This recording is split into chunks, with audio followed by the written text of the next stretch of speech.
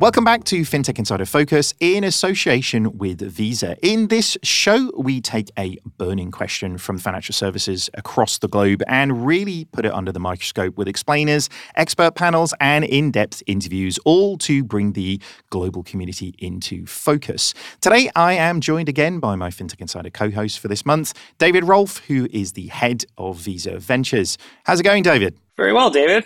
How are you? Busy times in fintech. It never stops, does it? But in this second part of our focus, we're going to be really focusing on the question, what are American VCs looking for in the market today? If you haven't heard part one of this conversation, go find it wherever you found this podcast and listen to our panel discussion with amazing guests from FinCapital and Commerce Ventures. We spoke about the key challenges facing VC investment in today's market, as well as the key trends that got our guests pretty excited about the opportunities ahead of us. David, maybe to recap and get everybody into that, I mean, what is Visa's connection to the VC space?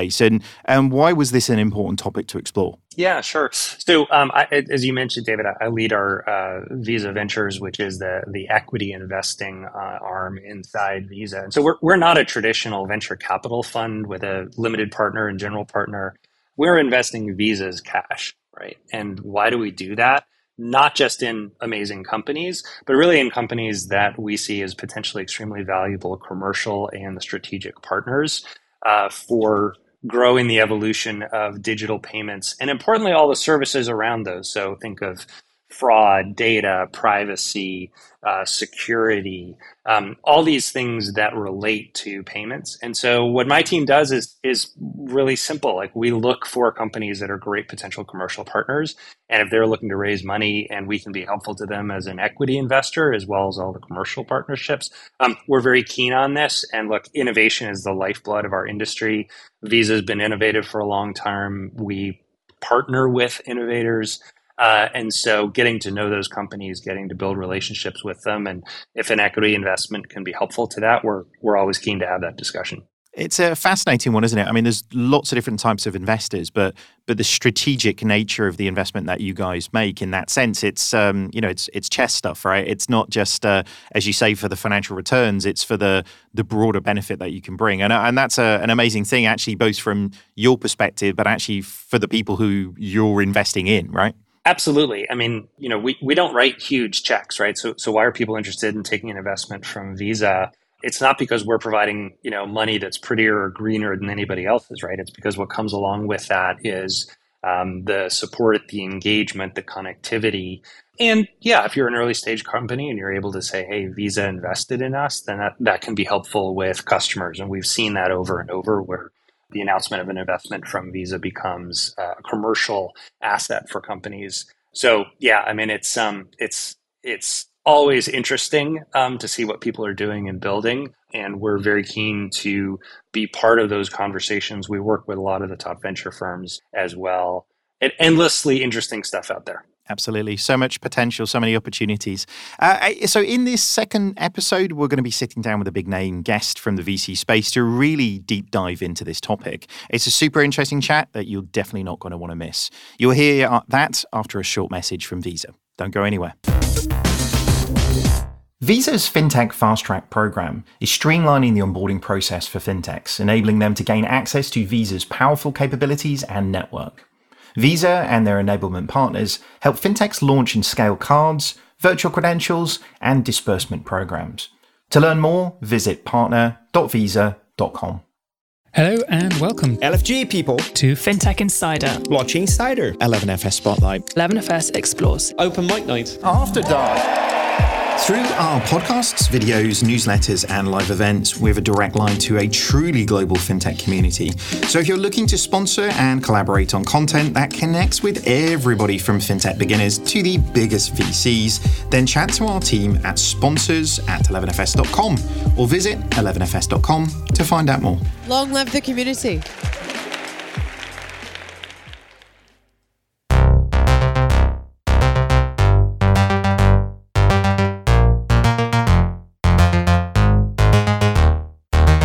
From two Davids to another David. I'm David Barton-Grimley, Director of FinTech Strategy at 11FS, and it's great to be joined by an amazing guest to dive further into the question, What are America's VCs looking for in today's market? I'm delighted to be joined by Adams Conrad, Principal at QED Investors. How are you doing, Adams? I'm doing well. Thank you for having me, David. It's a pleasure to be here. It's a pleasure to have you. For our audience, can you tell us the elevator pitch on what QED is and what it does? Of course. So QED Investors is a fintech-focused venture firm. We are a team of fintech veterans, having invested in over 200 fintech companies to date. We invest globally in everything from pre-PowerPoint all the way up to pre-IPO. We are currently investing out of Fund 7, and we recently closed our 8th early-stage fund and our 2nd growth fund with total committed capital just under $1 billion.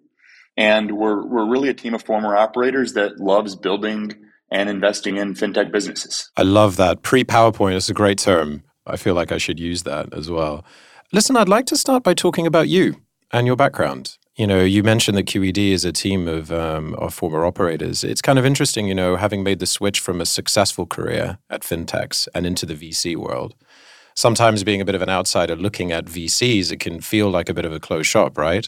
People who tend to work in VCs have almost come through the ranks of, being a VC all the way from grad school up to partner. I mean, how important is it, would you say, for investors to have a working knowledge of startups and companies before becoming a VC? So I'm quite biased here in that I am a firm believer in the importance of having an operator's mentality and an operator's perspective when investing in early stage companies.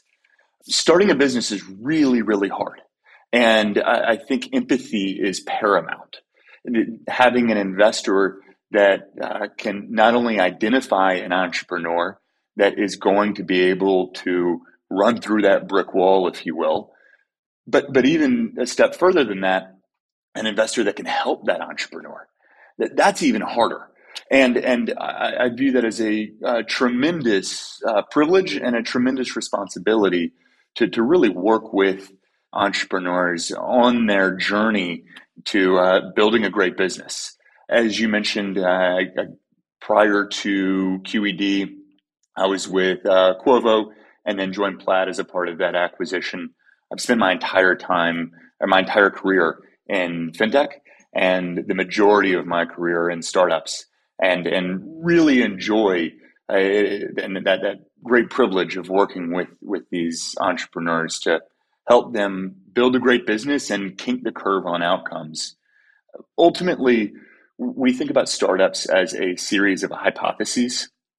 Each round of funding fuels a series of experiments to prove or disprove a given hypothesis. And when we think about this, you can really view a startup as a function of 90% to the power of 5, 6, 7, however many things that you think that need to go right. And each one of those things might have a high probability of going right. But when you start to stack those things together and those assumptions and hypotheses together, well, of course, the aggregate probability starts to come down. And really, we view VCs and ourselves, and I view myself as having a meaningful role and a responsibility to help de-risk a given company's vision and what they can accomplish.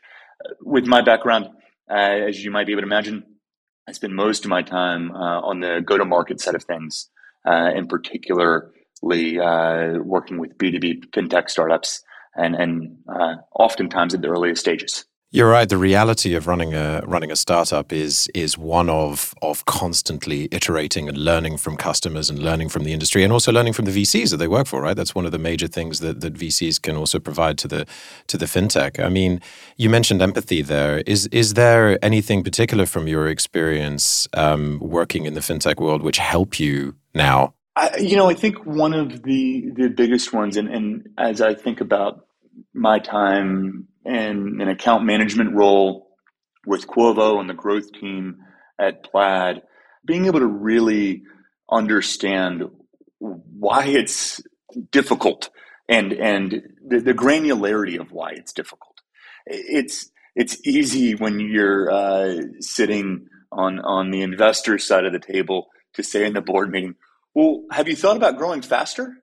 why don't you just have more revenue? That would be really nice. But and being a little facetious here, but really it is absolutely imperative to give that advice, to be able to put yourself in the shoes of the operator and to understand why it's not just as easy as do more, better, faster, stronger. And being able to weigh the trade-offs. Perhaps there's an impact to culture.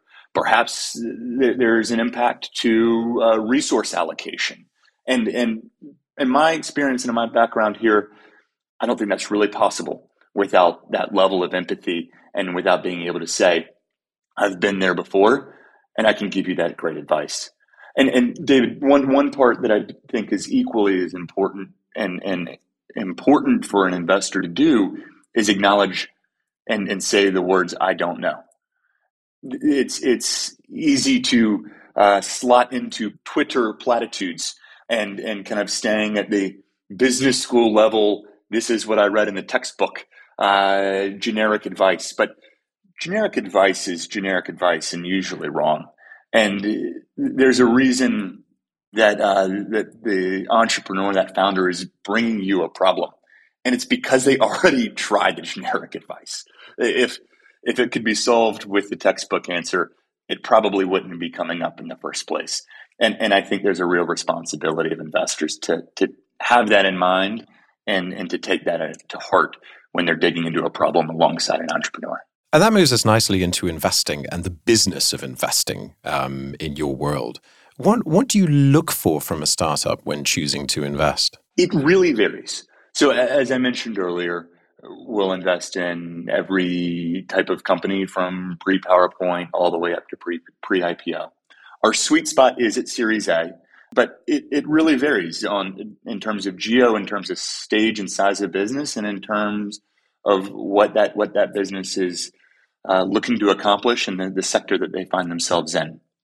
There are a few consistent threads that no matter the stage of the business, we're looking for. And ultimately, those are strong unit economics, an ability to articulate a clear learning agenda, and a path to profitability. That latter one is increasingly important, and I'm sure we'll tackle that more during our conversation here. But for me in particular, I spend most of my time on incubation. We have a long history of incubating businesses here at QED, and we call this strategy belay, the climbing term, where you'll help the climber, and if they fall, you're their backstop, you're their rope. And given our experience building, investing, and operating fintech businesses over the past 15, 17 years, we have a real opportunity to combine talent, ideas, and capital to build exceptional businesses. We've incubated a number of businesses over the past few years, including WageStream, Caribou, and ClearScore, and we're eager to do more.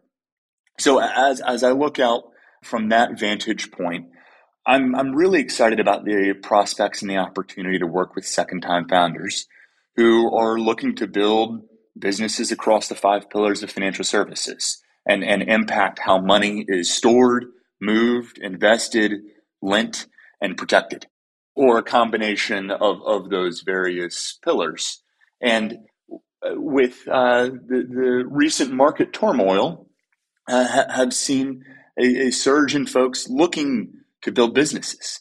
And that to me is one of the most exciting parts about where we are in fintech right now, that as the valuations are compressing, as the charts you look at are somber and at times depressing, the talent that is looking to start new businesses and solve core critical problems in financial services globally and here in the US couldn't be stronger and couldn't be more exciting. That is absolutely fascinating. I mean, would you say there is a specific thing about the economy, about the disruption in the economy, the uncertainty, that perhaps there is a moment in time now which is inspiring people to go into fintech? I mean, you mentioned there second-time founders, so people who have kind of been there and done that, and maybe coming back into it and saying like, hey, I want to get stuck in what is new here or uncertain. I think a big driver here is folks looking at the landscape of opportunities and saying, you know what, the risk profile of joining a mega tech company is maybe not as safe as I originally thought it was. And I have learned over the course of the years how to build great businesses. And that the combination of an understanding of what the risk profile looks like at much, much larger tech company compared to the earliest of stages makes that bridge a shorter one to cross. Now, there's still it's still a bridge that must be crossed. That not everyone is interested in starting companies, but those that are, I'm finding, are eager to do so now. And one of the other drivers here, second-time founders in particular, that I would talk to in 2020 and 2021 would remark, this theme you're talking to me about, Adams, is exciting, but there's going to be 10 people that build in this space. Well, how that sounds like a gauntlet. Why would I do that? And instead now, in conversations I'm having, potential entrepreneurs and second-time founders are saying, this looks like a blue ocean. And maybe there's one or two competitors, but not 10. And that opportunity, I think they see as unique. And I'm finding the second-time founders I'm eager to work with in particular are focused on that side of the equation rather than the availability of capital. Capital is always available for the right companies, the right founders, and the right startups to tackle real and meaningful problems. And are you seeing the wider VC industry in the US react almost in the same way? Is that how all of you are looking at it, or are you seeing any sort of contrasts in fintech investments from VCs and how they're raising funding? Ooh, that's an interesting question. I don't think so, though it does vary very much based off of stage. So those focused at the earliest of stages, and myself included, I think are more inclined to see this phenomenon than those focused on the later stages. We'll get into that a bit later, I'm sure, but there's a bit of a champagne days and hangover effect for those that are in the later stages that the newer companies, of course, don't have any of that baggage and can start anew. Within fintech in particular, given that's all we focus in, we're a little bit biased, but do believe the fintech sector is ripe for continued innovation. And one note in particular is businesses and banks' desire to continue to innovate and to continue to shift towards digital is very alive and well. And ultimately, that's driven by consumers. Consumers' desire to engage with financial products in a digital-first way, that has tipped. Those floodgates have opened. The genie is out of the bottle. It's not going back in the bottle. So with that in mind, there's more blue ocean than there ever has been before. There's more opportunity than there ever has been before.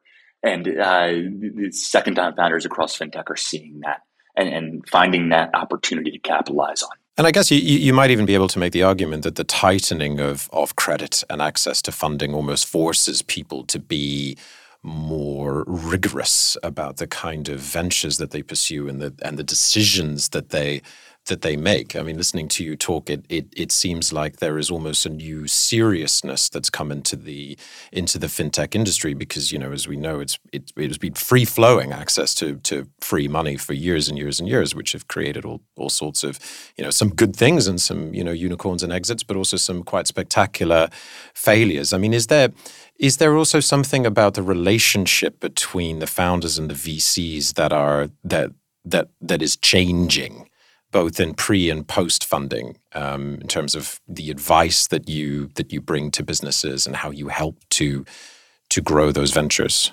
There is, and that relationship between entrepreneurs and investors is more important than it ever has been. I mentioned earlier, we are a hands-on venture capital firm. We invest in businesses where we believe that we can kink the curve on outcomes.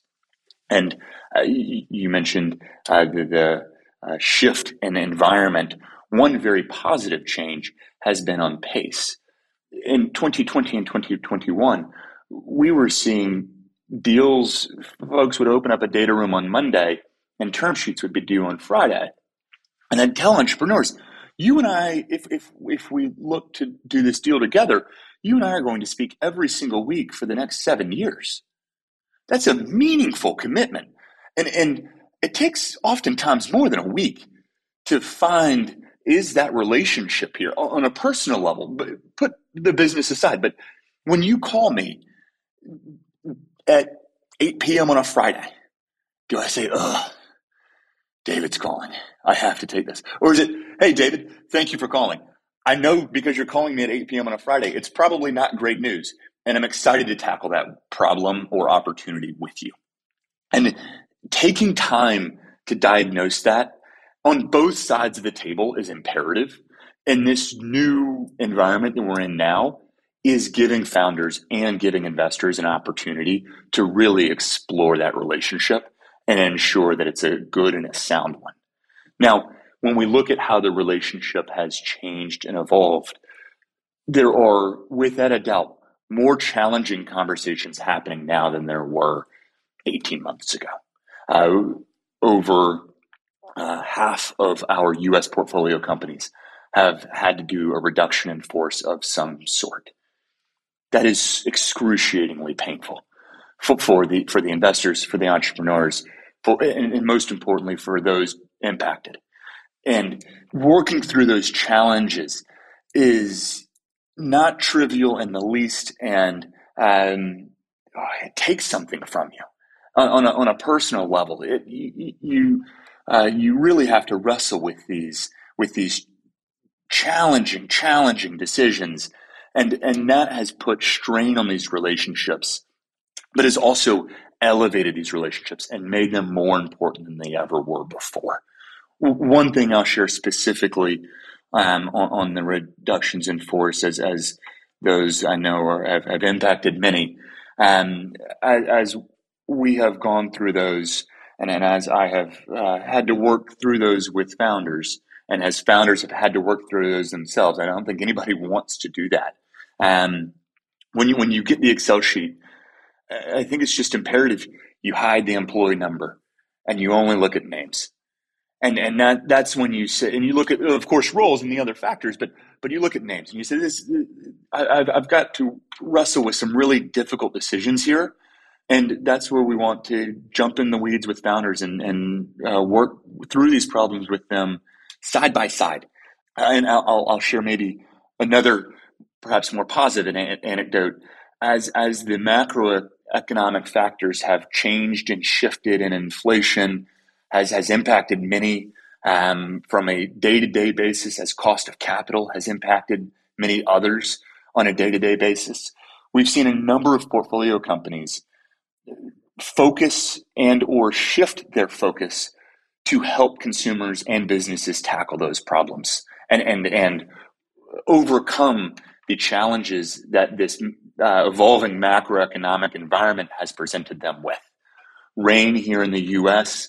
enables earned wage access, and they've invested meaningfully in their product to enable more employees to use RAIN's tools to understand how much have they earned, and if needed, access that capital that they've already earned. And it enables them to break that cycle of payday lending and start to actually pay off their debts on time and avoid at times egregious late fees and penalties, and at the same time start to have a really good understanding of how much are they earning day over day and hour over hour. Another one I'll share is ClearScore, where they're helping in the UK, helping customers understand what is their credit and what does that mean for them. How can they access various products, and what changes could they make to their financial life that would impact the products they can access and the cost of those products they can access. So that's been really exciting, and I've had the privilege of working in particular closely with Rain as they've honed in and focused on unlocking capital for customers. You mentioned the UK there. I mean, it'd be interesting to get your perspective almost on the international market. So, we've seen the fintech downturn. Do you think there's a chance that global markets will awaken almost before the US market, or is the US market gonna lead the way? This is a really good question, and I might cheat and say both. And the reason I say that is because when we look at some of the themes we're most excited about here in the US, they're inherently global themes. We're spending a lot of time in trade and in logistics. That's an inherently global business to start. And when we take a step back and think about why is that happening? Our thesis is, and my thesis is, that money is inherently global and it's becoming increasingly interconnected. Fintech is enabling that. Fintech is benefiting from that. And as a result, US businesses that are global in nature, and which increasingly many US businesses are global in nature, either because they have employees overseas and globally, or they have customers overseas and globally, or they have suppliers. It's almost challenging to find a business these days that doesn't have some touch globally. And as a result, US companies and US fintech businesses will become increasingly global. And as a result, I think we'll see an opening and a reopening that's a global one, first and foremost, not a US and then, or a international and then US. The other note here on the global side of things is the impact that multi-currency has on businesses. And that's a real opportunity here for fintech when we talk about themes. Meow is a portfolio company of ours that has done tremendous work in enabling treasury management for businesses of all sorts and shapes and sizes, and they have started by unlocking access to treasury bills and enabling CFOs to manage their treasury from a single pane of glass, just as they might their own personal financial portfolio. And their own internal personal treasury management is starting to look like corporate treasury management.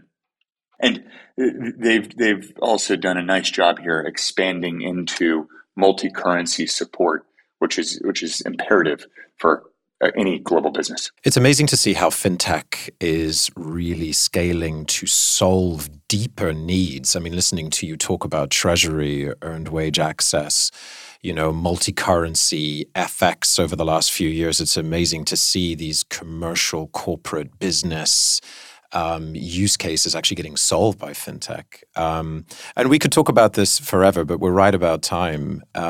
So final question for you, Adams. What would your advice be for companies looking for investment from an American VC right now? It's imperative to remember, and we've all been reminded of this over the past 12 or so months, that a startup's primary competitive advantage is singularity of focus and speed. And my primary advice to startups of any stage at the moment is to do everything you can to anchor on that singularity of focus and drive towards speed. That is how challenging big problems will be solved, how startups will reach escape velocity, and how they will leave the impact that they're seeking to leave. The piece kind of beyond that I would keep an eye on is a clear articulation of your unit economics, of your learning agenda, and your path to profitability. Those three pieces are paramount for any business looking to raise, grow, and scale at the moment. And on that note, That wraps up this edition of FinTech Insider Focus in association with Visa. Thank you so much for joining me, Adams. Where can people find out more about you and QED? QEDinvestors.com, and my Twitter is the Adams Conrad. And you can find me on LinkedIn at DavidBG. Thanks for listening, everyone. And if you like what you've heard, subscribe to our podcast and please leave us a review. It helps us to make it better and helps others find the show. Be sure to check out the next batch of FinTech Insider Focus episodes in a new geography dropping in 2 weeks' time. Thanks very much. Goodbye. Keeping up with all the noise and news from the world of financial services isn't easy. It's easy to get lost in buzzwords, jargon, and industry speak. So sometimes you just need a quick human rundown of the biggest stories. Well, you are in luck. Bite-Sized is our very own weekly newsletter that takes the biggest news stories from financial services and tells you exactly what's happening, why it matters, and what comes next. Bite-Sized goes out every Friday at 11 a.m, so you can enjoy it with a coffee as you wrap up your week. Stay up to speed with the fast-moving world of financial services and subscribe today at 11fs.com/newsletters. That's 11fs.com/newsletters.